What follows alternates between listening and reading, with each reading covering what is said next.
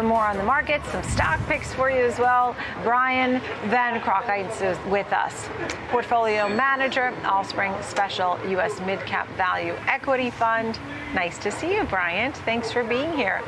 So any surprises in the Fed minutes? I mean, they do sound, you did have a few who were interested in a 50 basis point hike. Yeah, it's good to see you, Nicole. No surprises for me. The market's been constantly testing the resolve of the Fed for the last 12 months, which makes sense. I think the old paradigm of monetary policy where the Fed could quickly jump in and save the economy, save the markets whenever there was a hiccup, is now gone. But that's how we operated for 30 plus years. And now the Fed has to think more about the price stability mandate, and inflation is staying high, it's staying sticky, and we're having this tug of war. And as the market questions the resolve of the Fed has to push back and push hard in some cases. So I'm not surprised by the minutes being a little hawkish. And in fact, I think they're going to amp up that rhetoric going forward to make sure they get the job done with inflation. Right, and that's the whole point, because they said there's still some notable uncertainty. And while the risks have come down and everything looks a little more balanced, they still are facing that. That being said, now, how should investors feel about the potential of recession or volatility in the markets? Yeah, I mean, I think we need to remember that the symptom is the inflation. The disease, in my mind, is employment levels. And the Fed has to push unemployment up in order to accomplish the goal on inflation. And they're using very, very blunt instruments around interest rates and the supply of money. And the result of that is very high possibility that it gets a little sloppy along the way.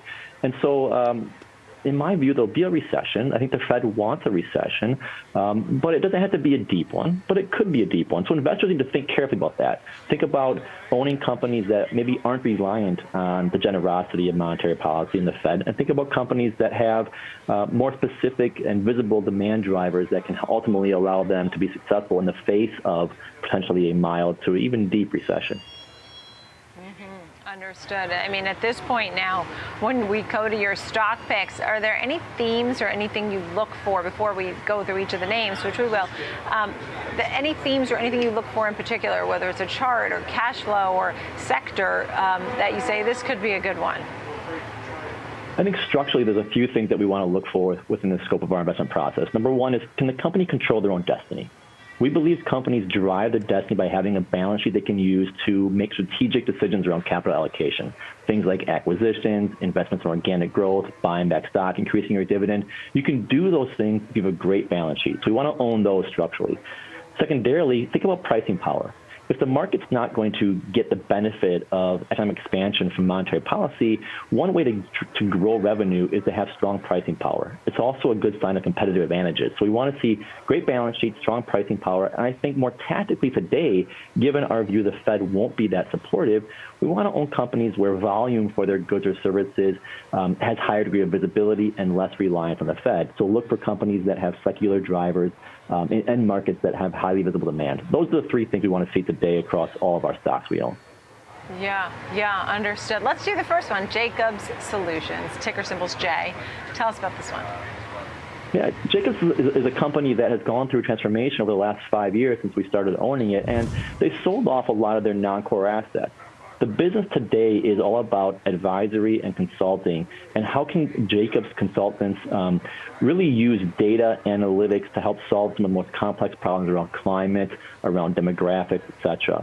And the demand drivers here are very visible. We need to do onshoring work. We need to use the data to drive change in our economy when the Fed's not going to be doing it for us. And so what we like today is that Jacobs' cash flow profile has become much more stable over the last 5 years. Their margins have increased. And important, their balance sheet's in a position where they can continue to use acquisitions as a key driver of their success. And this company is traditionally a little more cyclical, but again, they've changed their asset mix over the last several years where the market might be mispricing the cyclical versus secular here. So it's a business that we think today is well positioned in the crosshairs of some strong demand trends. Right, understood. And what about Mastech and Vulcan Materials? Yeah, Vulcan is in the aggregate space, and all three of these companies are in the industrial material space, places where the market tends to treat them very cyclically, but uniquely each of them is more secular as we look at today.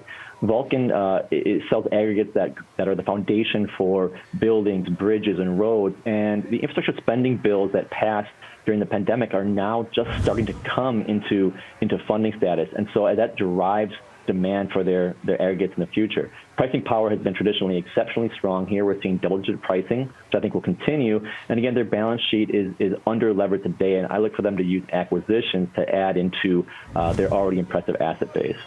In the case of MasTec, they too have used acquisitions to get themselves into the right spot. They're out there installing 5G infrastructure, pipelines, both hydrogen, oil, natural gas. They're also installing solar and wind power. Again, areas of our market and our economy that are driving change that ultimately we think have tremendously visible demand trends right now. And so MasTec, we think, is, again, traditionally very cyclical, but is going to behave more stable than it has historically going forward. Yeah, understood. Thank you so much. Brian Van Cronkite, thank you. It's great to have you on the show. Thank you. Allspring Special U.S. Mid Cap Value Equity Fund. Thanks, Brian.